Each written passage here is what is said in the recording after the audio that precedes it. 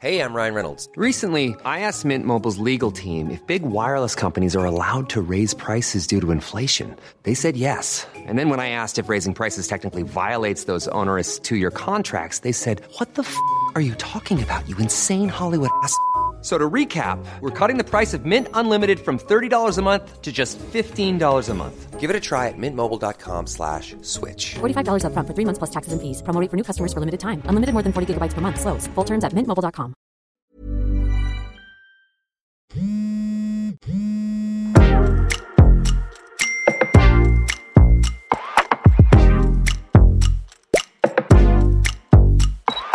Hello, you're very welcome along to this week's edition of the Group Chat. I am Virgin Media News correspondent Richard Chambers, and like government ministers, we are scattered to the four winds this week. Zara King has only somehow just made it back from LA and the Oscars. Zara, how are you doing? Hello, I'm exhausted. How are you? We're going to talk a little bit about why you're exhausted, because it is a hell of a story. But living his best life on the grounds of Howard University in Washington, D.C. Gavin Riley, political correspondent, how is all? Call me Pitbull because I am Mr. Worldwide. I'm very well. How's everyone? Mr. Worldwide, Mr. 305, when he steps up in the room. Everything is good. Zara, kick us off. What's the story with your travel? I mean, I just feel like everything that could have gone wrong just completely went wrong on the journey back from LA.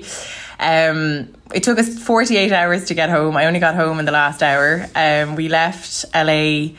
we left the hotel at like midday on Tuesday, and what is it now? Like, it's Thursday afternoon. Thursday afternoon. I don't even understand how it happened.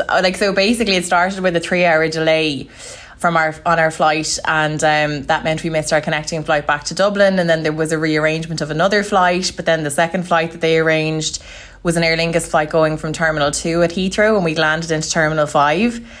So Mark and I basically got into Terminal 5, and all the luggage was not after coming through off our original flight for an hour and a half. Anyway, long story short, I'm pedaling across to Terminal 2 with the camera, which weighs 20 kgs, by the way, across to Terminal. It was very heavy, actually, incidentally. Fair play to Mark, who's been carrying that all week. Ran across to Terminal 2, had a bit of a cry at the Aer Lingus desk when she told me the flight was closed last night, to then discover that British Airways had put on another flight back to Dublin at 9:15, to which I'd have to get back to Terminal 5 to get that. So then trekked back over to Terminal 5 to find out that flight had closed as well. So basically, Mark and I missed 3 connecting flights to Dublin yesterday, not because of our own fault. Now, to be fair, normally I would suspect it would be my own fault, but actually just because of the delay, it just totally screwed us up. So we ended up in an airport hotel in Heathrow last night, and we got a flight back this morning. It's just been a nightmare. But even down to small things, when I got into the hotel last night, you just can't wait to have a shower because you're just I'm so gross from travelling for all of this time. And then I get out of the shower and the hairdryer in the room wasn't working. It's just for the love of God. Honestly, when you're just really, everything has just been a bit of a... And then today I've just discovered that I arrived into the office here to realise that we're all recording remotely. So I'm delighted that I came in for this. I am incredibly sorry that happened. That was one of those things where you see it happen in the WhatsApp group and you're like, we are powerless to stop this, but it is. I saw that because I saw the link coming through and I presumed it was for Gavin because he's in Washington, and then I was like, no, that's actually for all of us. But anyway, so we're here. Anyway, look, it was a great week, but look, we're going to crash. I was just saying though, I think I might have actually managed to cheat the jet lag, or maybe I'm being too cocky now. I think you're not in a position to say whether or not you've beaten jet lag having just arrived. I hope you have. I think that would be only appropriate at this point if you do get some freedom from jet lag, but I think you're only going to figure that out over the next couple of days. We'll come back. I want to ask you a couple of things about the Oscars before too long, but Gavin, since you're our man abroad this week, and it is that time of the year again, St. Patrick's Day, the Shamrock ceremony, all that sort of good stuff, it is worth mentioning that the last couple of Irish Taoiseach to go over to Washington, there's been a touch of drama with both of those. Has there been anything happening yet so far? Yeah, and no drama so far, no travel calamities for anyone involved at all. The closest that there's been to a calamity was that the event that we were at last night, one of the guest speakers of honour was Chuck Schumer, who is the leader of the Democrats in the Senate, so one of the most powerful people in the US, and he gave a speech in which he thanked Ireland and other NATO partners, as if to imply that Ireland was a member of NATO. Very triumphantly announced that he was after getting a US Navy destroyer named after an Irish citizen. to which kind of fell flat for a lot of the room because we were like, we're militarily neutral. We don't think that's a great thing. And he thanked Seamus Heaney for his award on the apparent understanding that Seamus Heaney was both in the room and alive. Neither of which were correct. Oh God! So that's the closest that we've come to any kind of calamity so far. It was mentioned last night at that gig. So we were at the Ireland Funds dinner, and the Ireland Funds dinner has become this awkward banana skin of lore because the last time that any Taoiseach was there at all, of course, was Micheál Martin this time last year, and it was at that event where he was whisked away from sitting beside Nancy Pelosi to be told that he had just tested positive for COVID and that he would need to go into lockdown in Blair House just across the street from the White House. So that was at the Ireland Funds dinner last year. And the previous time that a Taoiseach had made it to the Ireland Funds dinner in person was 2020, when Leo Varadkar was once again whisked away to be told that, as was documented very well in Richard's book, that the advice had just come through from Tony Holohan and Simon Harris that night that COVID had basically hit the country hard and that we were going to have to take the decision to close schools and to curb mass gatherings. So it's not an event which is held in very fond memories. Kind of cursed at the moment, Gav, I would say, yeah. Like the only yeah, just a bit. The only cursed aspect of it seemed to be, I don't know if you mentioned it, the Chuck Schumer bit where he said that if the Irish rugby team was sent over to Ukraine, it would be sorted out within weeks, which was perhaps one of the most tasteless and also stupid things I've ever heard a politician utter. Unfortunate thing to say. And that was apparently that gag was justified on the premise that the Irish know all about trying to stave off invaders, which considering that the audience included not just political luminaries from the Republic but also the leaders of all 5 of the major parties in Northern Ireland, 2 of whom are unionist, and at a time when the Irish government is trying to sort of smooth everything over and try to get power sharing between unionists and nationalists back up and running, it was a slightly crass thing, I think, to come out with. But just as a kind of an illustration, though, of how templatey some of these speeches can be. Joe Kennedy, who's the new US envoy to Northern Ireland, spoke, and he spoke very well. Kevin McCarthy, who's now the Republican Speaker of the House, so again, another one of the most powerful people in Washington, he was there and he spoke very well. Chuck Schumer gave this speech in which he did the usual thing that every American politician has said for the last 3 years, which is that America won't countenance anything that amends the Northern Ireland Protocol, and then 3 seconds later called for universal endorsement of the Windsor Framework, which, not to get too technical, but which itself substantially amends the Northern Ireland Protocol. So it was a little bit of a jigsaw of speeches where he was taking lines from remarks that he's probably given 100 times over the last 3 years and didn't really cop that some of what he was saying was just materially wrong, very outdated, or that some of what he was saying wasn't well geared for the audience that he was speaking to. But no, thankfully the Taoiseach got out without any COVID diagnosis. So that is a positive. We'll take that. We'll take that for now. But there is an element, Gav, and I suppose you get it from the Schumer bit there. Some people were pointing to other things said by American politicians last night as well, and as a bit cringe and stuff like that. But if you go back even a few years, there is an element of, is it that people forget that, people can see them and hear them when they're at these things? Because do you remember, obviously Leo previously went over and visited Donald Trump in the Oval Office and in Washington, and you remember there was that exchange about planning permission for the wind farm and stuff like that. Like there is a propensity for faux pas and fudges and gaffes at these things, which for something which is so stage managed and is such a centre point of the St. Patrick's celebrations, they do tend to go wrong quite often, or at least, they have these little foibles in them. They do, and I think sometimes it actually goes a little bit beyond Patrick's Day stuff. Like, there definitely used to be a propensity, particularly when Enda Kenny was Taoiseach, there was always a chance that as soon as he was off Irish soil, that some of his political radar would just go slightly askew, and that he would start to say some things on the basis that they wouldn't be heard by an Irish audience, despite being followed by the Irish media corps and all that stuff being reported back. I mean, in Chuck Schumer's case, you could probably make a fairly clear argument that he wasn't really speaking to an Irish audience, or didn't think that his remarks about, sending James Lowe and Josh van der Fleer into Ukraine would sort out the Azov battalion once and for all. Like, I don't think that was really where he was going. But that definitely, when Leo Varadkar is making a speech on Capitol Hill and he's like, by the way, Donald, this isn't the first time you and I have spoken. I remember you ringing me when you were trying to get planning permission for Doonbeg, and lo and behold, it happened. Sorry. Wasn't that convenient? Even when you remind me of that, it's just so, I can't actually, what was that? It was a remarkably silly moment. What was that? It was quite a silly moment. What was that? Over time, I think as Taoiseach warm into the role, I think they become a little more aware of how everything they said will be picked up and rebroadcast to an audience back at home. Like when Leo Varadkar had that gaffe about this suggestion that he had managed to like manipulate planning permission in Trump's favour, that was Leo Varadkar's first visit as a Taoiseach, and there might have been a certain sense of being very wide-eyed and wet behind the ears, and that maybe he could be forgiven to a point for saying something that was a little bit silly, but then again he is the Taoiseach, so he needs to watch his words a bit more carefully. Was that before or after the Love Actually comment in Downing Street? That was same sort of sphere though, wasn't it? After the Love Actually comment, because Leo Varadkar got elected in summer of 2017, and the Love Actually comment was, I think, that summer, because I was there with him in Downing Street, where he made that line, and all of us being like, wow, like did you really think that they'd filmed Love Island or Love Actually in Downing Street? You don't think that was done on a film set somewhere? But then, so then the Trump remark was the following March. So he'd already been in office for 9 months, and you'd think that he would have learned to be a little less loose-lipped. But there you go. But like, it's a really busy programme for the Taoiseach. You know, we often just think of the visit as being a little bit of glad handling or a meeting in the Oval Office. But one thing that's remarkable when you're here, and I'm lucky enough now to say this is my 6th time following various Taoiseach to Washington for Patrick's Day. And one thing which you really learn when you cover it so many times is that every year more stuff gets added to the programme, which then becomes an immovable and indispensable part of the programme. So that, you know, we think of it as being, oh, it's just a meeting on in the White House with the president, and that's the whole thing. But actually, like, there's so many more other aspects to the trip now, which are annual fixtures.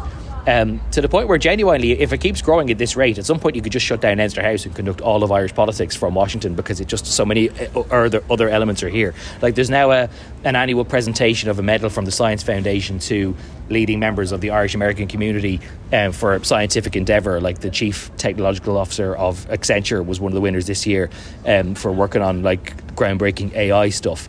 There's networking stuff, there's cultural stuff, there's like tourism stuff. He gives an annual speech to the Chamber of Commerce, which is like a pretty big deal because they don't tend to have very many foreign visitors. Like, there are so many extra aspects to all of this that, like, it is a cliche, but we don't appreciate how good we have it with the level of access and the doors that are opened for Ireland on weeks like this. Like, it absolutely nuts, and it is often said that other countries would kill for this kind of level of access or the amount of open doors that are there for you this week. But like, we would be nuts to ever think about letting this go, because just the sheer volume of stuff that happens, or the doors that are open for the Taoiseach, or the stuff that gets done, and then like all the rest of the civil society sector. Like, I bumped into the General Secretary of Force at the country's biggest trade union, bumped into him yesterday, because he's now over, because it's nearly become this week where it's not even just for the Taoiseach, where all of Washington basically opens up to all of Ireland. So the head of Force was having a meeting with his counterpart from America's biggest trade union, the AFL-CIO, yesterday. It's just this mad open door where this red carpet is rolled out for anyone who's got an Irish accent and an Irish surname. And the amount of influence that you can wield just from this tradition having grown more and more legs, like, is actually mind-blowing. And like, it is definitely a cliche, but it's definitely true that we are absolutely the envy of so many other countries in the world, because just the amount of stuff that you can get done on a week like this if you play your cards right is just phenomenal. Yeah, it's a very unique opportunity, definitely. Sorry, Richard, go ahead. The thing I was going to say is that while you were away, like, while Gav is touting, the value and the exposure that Ireland gets in Washington, we also had the confirmation of that, that worst kept secret that Joe Biden is actually coming our way next month. So I mean, we've all covered presidential visits to this country before in various guises. We don't have the firm details yet, do we, Gavin, about exactly Joe Biden's itinerary. It'll involve Belfast, Dublin, and perhaps some other spots along the way. But you'd have to imagine Mayo would be somewhere on that list, wouldn't you? You would. If you were guessing, yeah. If you were guessing and without wanting to get people's hopes up to then dash them if it doesn't come true, Ballina would be very much strongly on the radar, obviously. But there will be something different, I think, not to be like to make too fine of a point of it or to come across as a bit forelock tuggy. But Joe Biden is by far the most Irish president there ever has been. You can keep your Kennedys and all that sort of stuff. Kennedy pretended not to be Irish up until he was president. Like, Joe Biden has literally does not shut up about Ireland, and that's not in an insulting way saying that, but it's going to be a huge element. So I think that's going to be interesting to watch, Gavin, as the Shamrock Bowl thing goes ahead. Is that, you know, it's all coming back our way within the space of a month. Yeah, and one thing which would be interesting then to see when we do have the Shamrock presentation and the sit down in the Oval Office is whether Biden at that point divulges some more details of where he's intending to go. Will he drop by Ballina? You presume he will. Will he try to get to the Cooley Peninsula and go and see his Louth relatives, including like Rob and Dave Carney, the Ireland rugby players, and how much will he be able to fit in? There is an expectation that he'll be in Belfast for a few days in the middle of April. Queen's University are doing a big programme of Good Friday Agreement commemorations from the weekend, I think, that starts the 16th of April for 2 or 3 days. You'd expect Biden to be around for a bit of that. And then the question is, how much time can he justify spending on one island? Like, can he justify doing 2 or 3 days in Belfast and a couple of days in Dublin and maybe a day in Mayo and maybe a day in Louth as well? So it's a case of how do you try and fit in as much into a fairly compact schedule. One thing which is kind of interesting, though, just to take a kind of a sideways step for a second, the Americans, not only do they love having the Taoiseach over, but they always love having the leaders of the Northern Ireland parties as well, because America's record of getting involved in the affairs of other countries in the last 50 years is not a very glowing one, and there are very few instances of America deciding to have a go or to get involved in other places and for it all to work out. And Northern Ireland is one of the few things, basically, since the end of the World War and maybe Korea, where things have ended in something that America would say, yes, this is success. So America really likes to hold up Northern Ireland as this example of like some of the nation building and peace bringing that America can be responsible for when it all goes right. So one thing which would be fascinating then when Biden comes is if the institutions created by Good Friday, you know, having a standalone government basically and a standalone parliament in Northern Ireland, if they're not running at the time that Biden comes, which will all depend on the stance of the DUP in the coming weeks, it might be a very kind of a gloomy affair, that he'll be coming over and doing his whole family thing and visiting the old sod and talking about how his grandparents said not alone keep the faith, Joey, but spread it. Like, he'll be doing all of his forelock tugging. But some of the victory lap stuff that you might expect from 25 years of the Good Friday Agreement could be a bit downbeat if he's coming over to mark the achievements of an agreement at a time when that agreement isn't really working and all the stuff that is envisaged isn't up and running. And Gav, you mentioned there Rob Carney. I saw he was at the event last night as well. He's very close to the Bidens. He seems to be back and forth quite a good bit. Yeah, so we expect him to be at the Shamrock reception on Friday evening. Rob Carney, of course, an occasional rugby pundit with Virgin Media Television as well. Keep it all in the house. So yeah, he is. We think he's a second cousin or a third cousin of the Bidens, because he's able to trace his Joe Biden not alone has roots back to Mayo and to the Blewett family, but he's also got links to Cooley, and that's where his links to the Carneys come in. As we all might remember, Joe Biden allowed a video message to be filmed last summer after Ireland won a series in New Zealand against the All Blacks for the first time ever, and was filmed sending a message of congratulations to the team via the involvement of the Carneys, which was a quite surreal and unexpected moment. So we will be no doubt throwing questions at the Oval Office to see what Joe Biden has planned for Saturday afternoon, Washington time, to see whether he's going to be sitting down to watch the Grand Slam decider live on Virgin Media 1 from the Aviva Stadium. But Joe Biden, as being a somewhat unorthodox celebrity superfan of the Ireland rugby team, is one of the many unexpected aspects of foreign policy in the 21st century. And Richard, when we talk about these presidential visits and we look at, obviously we can't predict, we said already, the schedule, it's a huge, it kind of goes back to what Gavin's saying about even just the Paddy's Day stuff. Like, it's a huge opportunity, isn't it, for Ireland to kind of be platformed again next month, like just ahead of the summer, like even just from the whole tourism perspective, to have those shots beamed back across to America of Ireland. It's a huge opportunity for the country again next month, isn't it? Yeah, like, I mean, they say that. I mean, I've never seen anything really definitively show that there's a link between, like, you know, if Joe Biden went to the Cooley Peninsula or to Ballina, that we'd have thousands of tourists decided, I want to go where Joe Biden is from. especially because he's a divisive enough president. Maybe that's the thing. But maybe it's all about the scenery and stuff like that. It's not necessarily to do with I suppose, him. It's just the exposure anyway. But tourism numbers from the States had been up in the run before the pandemic, so I know people in Tourism Ireland are hoping to get a nice little push out of it. But one thing actually, Zara, while we have you on and you're just back from the States yourself, Tourism Ireland were looking for a little bit of a spin out of obviously Banshees of Inisherin, which obviously didn't have its night really at the Oscars.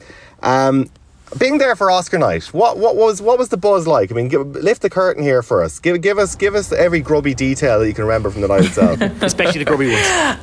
The grubby ones. I mean, it was good. I mean, it was very, very busy. It basically kind of started very early in the afternoon. I mean, the red carpet kind of starts from about 3 o'clock onwards, so it was a really busy afternoon. By the way, just while you mentioned the red carpet, because it wasn't a red carpet this year, it was champagne. Which looks very much... It looked like that old carpet in the house that we used to rent that would get very mucky like. I was just going to say, I feel like we've had a carpet like that in the house that we used to live in. Yeah, I mean, I think it's like your mum's cream carpet from the good room, like, do you know what I mean? It was kind of that sort of energy. Actually, I got to touch a piece of the carpet because I met this lady called Vivian who describes herself as the Oscars super fan, and she gets given a piece of the carpet every year, and she basically sews it into this denim jacket that she has. So she has this jacket with like pieces of the carpet from like every year for the last, I don't know, 10 or 20 years or whatever. So they gave her a piece of the cream carpet, but she wasn't a bit impressed. She was kind of like, yes. She was like, we had a piece with her on the news actually. I did see some of the red carpet reporters who were like lamenting how grubby it was getting, because when you have like, you know, thousands of people traipsing past and they're not all wearing brand new box fresh footwear, that it was getting pretty grubby very quickly. And even in some of the photos you kind of see that. I mean, I think there was some people who kind of felt that maybe for photography reasons it would be better, you know, for lighting, even if you've that lighter colour underneath, that it kind of does, let's be honest, it does give the skin a bit of a glow and it is a bit nicer. But I don't know, I think there's something old Hollywood glamour about a red carpet. I wonder will they go back to red next year. But like, champagne cream is really now, I think anyway, to the naked eye it was a cream carpet. But but they kept the curtains behind it then were red, but actually apparently the curtains are normally cream and the carpets are red. Anyway, I digress on the carpet, but that was certainly a big talking point on the night. Yeah, so I suppose the ceremony is obviously, it goes on for quite some time. Obviously, you're watching very closely to see how Ireland was going to fare in it. Like, I mean, we talked about this last week. I don't think there was any upsets or any surprises, really, in terms of the results of the Oscars. Everything Ever All at Once literally won Everything Everywhere All at Once, which we all kind of knew was going to happen. Richie Bainham, though, what a legend. Richie Bainham is honestly such a character. Like, he is... And do you know what? He's so cool about the whole thing. I find it's so endearing. Like, he's the man who won for Avatar, isn't it? Yes, exactly. So the visual effects, Best Visual Effects Award for Avatar Way of Water. This is his second Oscar, and he's also won a BAFTA.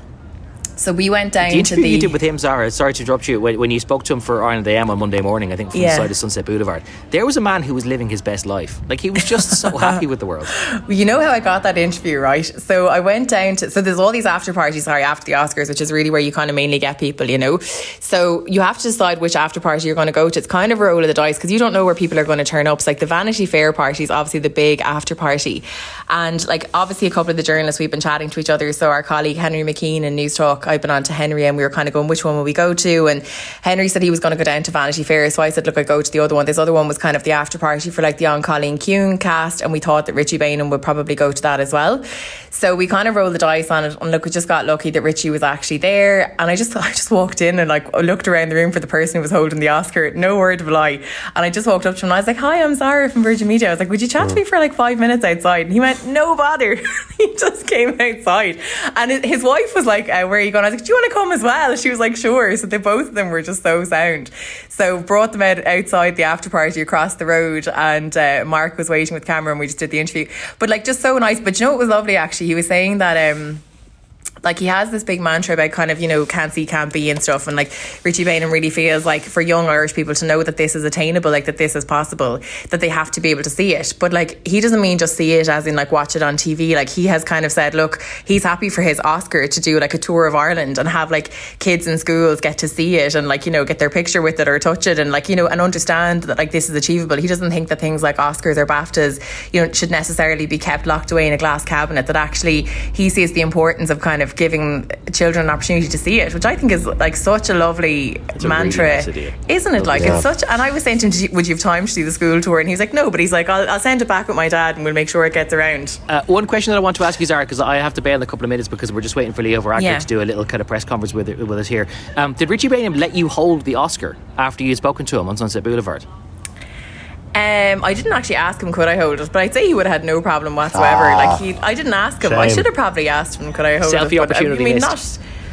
I honestly think he wouldn't have minded at all though. Like he's just so nice about it. So no, he was really good. And obviously the cast of An Irish Goodbye as well, like how gorgeous. They were just so delighted as well. So like both of those were really our best chance of winning Oscars, and they did win them in the end. So it was a busy night, but it was great. I did really enjoy it. I have to say it was a good one. Did you bump into anybody else? Anybody international that you bumped into or were in the orbit of? In the orbit of anyone else international? Not really, to be honest. No, sorry. Oh, well. No, not next really. time, Zara. Next time. There's always next time. Was there any sense, briefly, Zara, just before I go, was there any sense of disappointment that Banshees didn't manage to win anything, or will Ireland still feel like it was a worthwhile week? You know, when you're talking about 14 nominees, they might have thought they could have come away with slightly more than 2. So was there any sense of it being bittersweet from that front?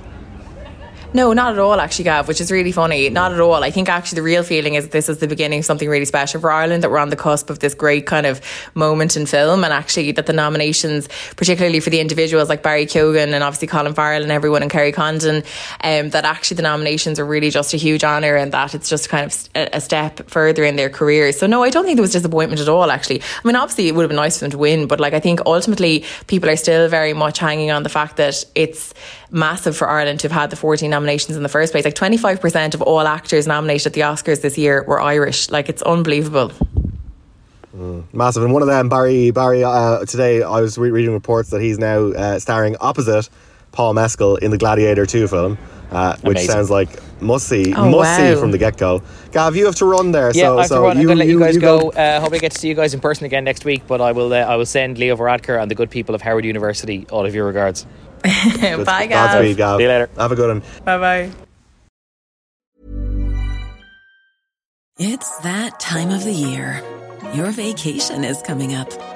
You can already hear the beach waves, feel the warm breeze, relax, and think about work. You really, really want it all to work out while you're away. Monday.com gives you and the team that peace of mind. When all work is on one platform and everyone's in sync, things just flow.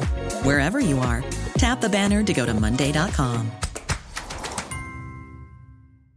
Hey, it's Ryan Reynolds, and I'm here with Keith, co-star of my upcoming film, If, only in theaters May 17th. Do you want to tell people the big news? All right, I'll do it. Sign up now and you'll get unlimited for $15 a month and 6 months of Paramount Plus Essential Plan on us. MintMobile.com/switch. Upfront payment of $45 equivalent to $15 per month. Unlimited over 40 gigabytes per month. Face lower speeds. Videos at 480p. Active Mint customers by 531.24 get 6 months of Paramount Plus Essential Plan. Auto renews after 6 months. Offer ends May 31st, 2024. Separate Paramount Plus registration required. Terms and conditions apply if rated PG.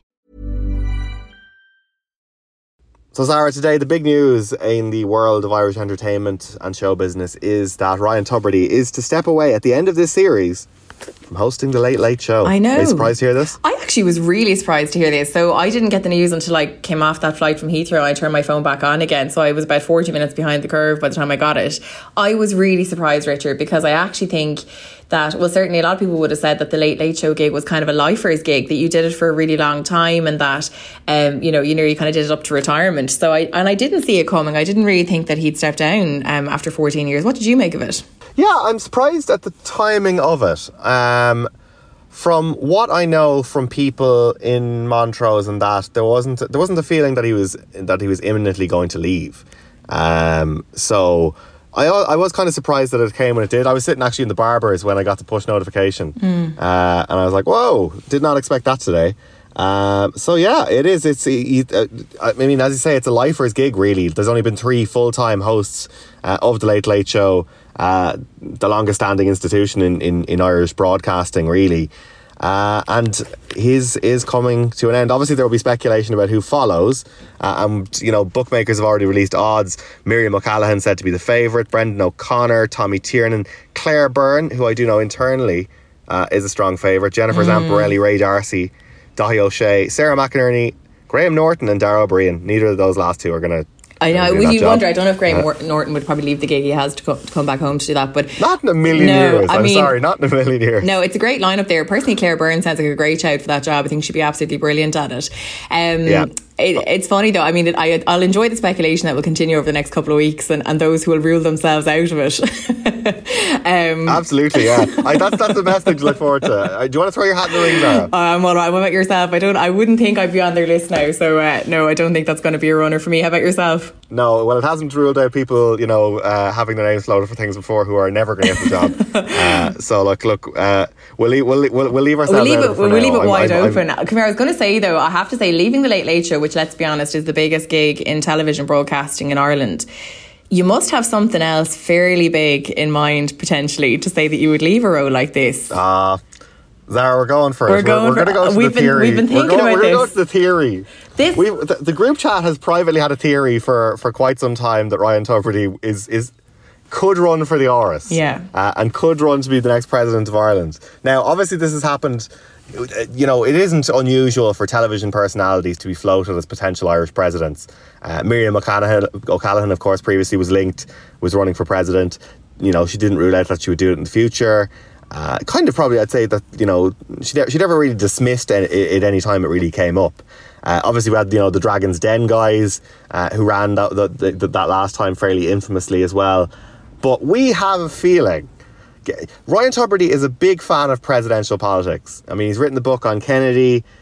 He is a very, he's very open in his admiration for, the American president, and big political head on him. He reads a lot of political books. I feel he has it in him. Yeah, so do I. To at least consider. Yeah. To consider running for the Áras. So what's your take on it?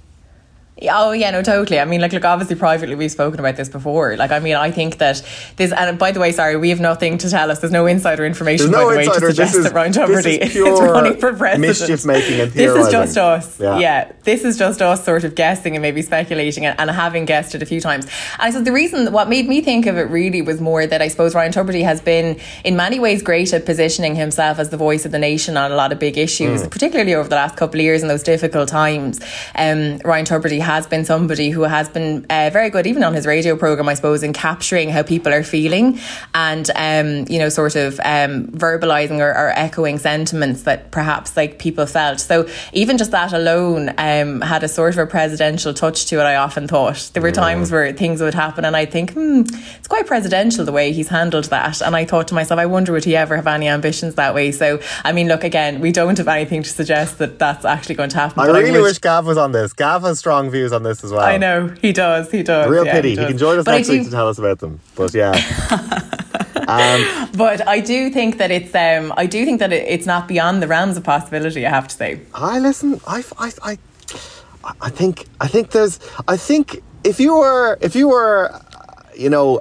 presenter of the Late Late Show for many years, 14 years to be exact, and you had a very long career and a long life ahead of you still, and you'd have heard other characters pegged for potential Áras runs like Miriam or whoever else, it would definitely at least cross your mind. It would only be natural that it would cross your mind at some point, thinking, could I do that? Could I run for the Áras? I'm telling you, listen. And also, given what we know about who potentially is in the field for the next Áras race, could be Ryan Tubridy versus Bertie Ahern versus Jerry Adams. That would be the greatest of all bun fights. I would be there for that. It would. Now, it should be said that he is going to stay on and do his radio programme on RT Radio 1. Dee Forbes was speaking today on radio, so she was saying he's going to continue on doing the radio programme.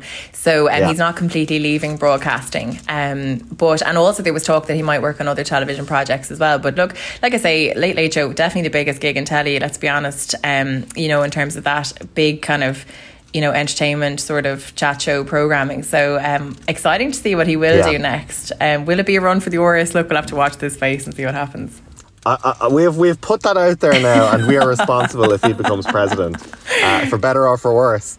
But no, I think Ryan Tubridy's probably his legacy. I think might be on in terms of the Late Late Show. I think it'll probably be the toy show and the way that he sort of. I think the way that he spun the toy show was very different to the way that Gabo or that Pat did the toy show. And I think that's probably a strength of his that I think is probably going to be probably that'll be a tough job now for the next person to do it. Yeah, I agree. Like, everybody has their own style, their own spin on things, but I think Tubridy's toy shows, really over the last few years, they've gone up and up and up and up in terms of the spectacular element. I think that's a tough legacy to beat. And to be fair to Ryan Tubridy, always very kind to us anytime, shouting us out the odd time or whatever like that as well. So look, totally. Obviously I'd say not an easy decision on his behalf to step away from the gig, but obviously, as you say, he's sticking around in radio, and perhaps, maybe, just maybe, there's something else on the horizon for him as well. If he's listening now, he's going to be cursing all of us and say, he'll be like, what are you talking about, lads?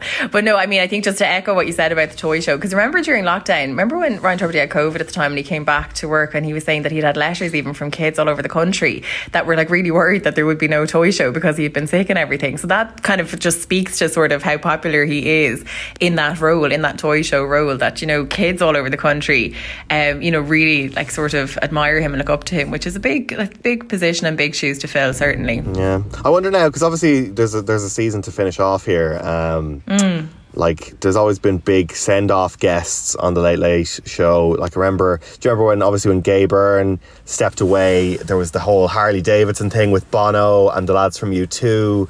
Pat, I think Pat Kenny got a guitar from U2, I think, as well. Did he? Oh my gosh. Pretty sure he did. Wow. I'm trying to remember. There's definitely a lot of gifting going on, but there's always a big send-off once they get to it. So I'd say that's something on the horizon as well now for a little bit later on this year. But so we'll wait and see what happens in terms of, I think they said there's an announcement later on this summer perhaps in terms of who might actually take on the Late Late Show. But a lot of road to be passed between now and then, I think, anyway. Who do you... So I obviously mentioned there, I think Claire Byrne would be brilliant at it. Who do you fancy out of the lineup? I mean, I think Claire or Miriam, either of them would be great. I think Claire Byrne, to me, is my instinct on it. Yeah. I think she'd be great. Tommy Tiernan has his own thing, which I think is working well for him. I think it's a different kind of show. I think Tommy Tiernan's thing... Yeah, I agree. It's totally different, isn't it? And it kind of works where it is at the moment as well. I think to move it would nearly be kind of, the wrong thing to do. I think it works where it is. Claire Byrne is excellent, and I mean, anyone who listens to her, I'm a big fan of her radio programme. I have to say, I listen to her regularly. I think she's brilliant. Yeah, she's a superstar. And this isn't like to denigrate any of the other names we listed there in the favourites list. All incredibly talented broadcasters in their own right. We'll wait and see. That's always, look, there's nothing better than a good big media gig speculation and the runners and riders of it. I actually was only listening to an audiobook there last month about when Johnny Carson, who is the presenter of The Tonight Show in the US for many, many years, much like Gay Byrne was for The Late Late Show, when he was being replaced, and there was like a bitter war between Jay Leno, who eventually got the job, and David Letterman. It was one of the best things I listened to in a long time, so there's a book recommendation there. But I don't think it'll be as vicious in the RTE horse race to succeed Ryan Tubridy. At least we all hope not anyway. We'll keep an eye on that one as things go on. Yeah, send us on your suggestions who you think it might be. We'd love to hear from you. Zara, a good point here as we come to a close then. I suppose St. Patrick's Day, it is a big news day in many ways. People will tune in traditionally, watch the evening news and see what the parades are like across the country. Do you have any particular memories of having covered those? Oh, I mean, like, listen, there's like getting assigned to like 3 parades in one day. Happened to sort of like go and do one, pack up the car, run to the next one. I do remember when I started in television first, and I was what's known as a video journalist, which is basically when you're the cameraman and the journalist all in one go. You film everything yourself. And I videoed the Waterford parade one year, like completely by myself. Like, you can never be a video journalist at a Paddy's Day parade. It's an absolute disaster case.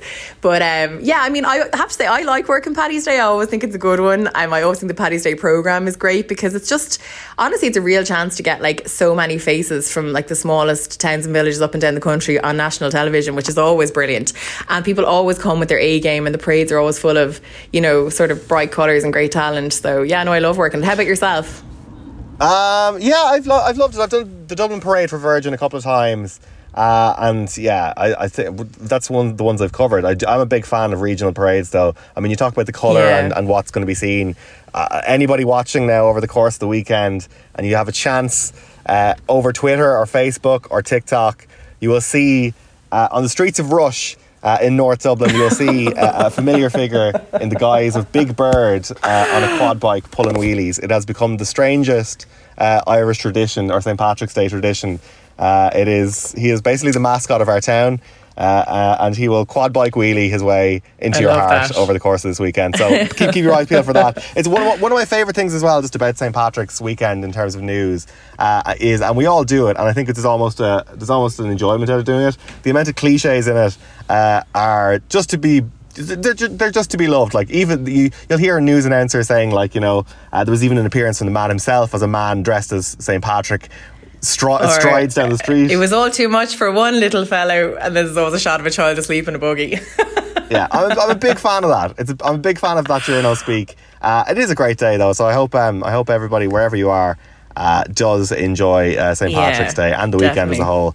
And Mother's Day, of course, on the tail end of it. But it promises to be a good one. Zara, before your jet lag does set in, we should probably let you get home.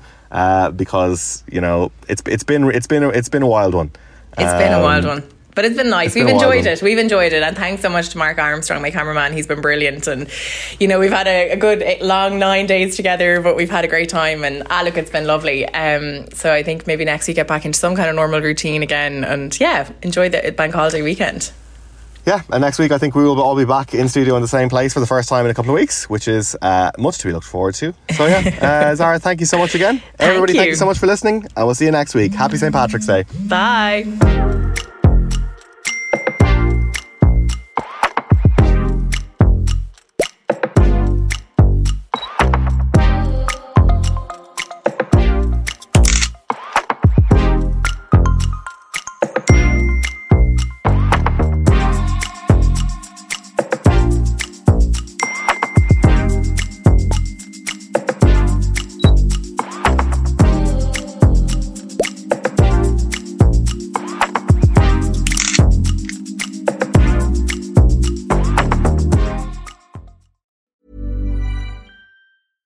This message comes from BOF sponsor eBay.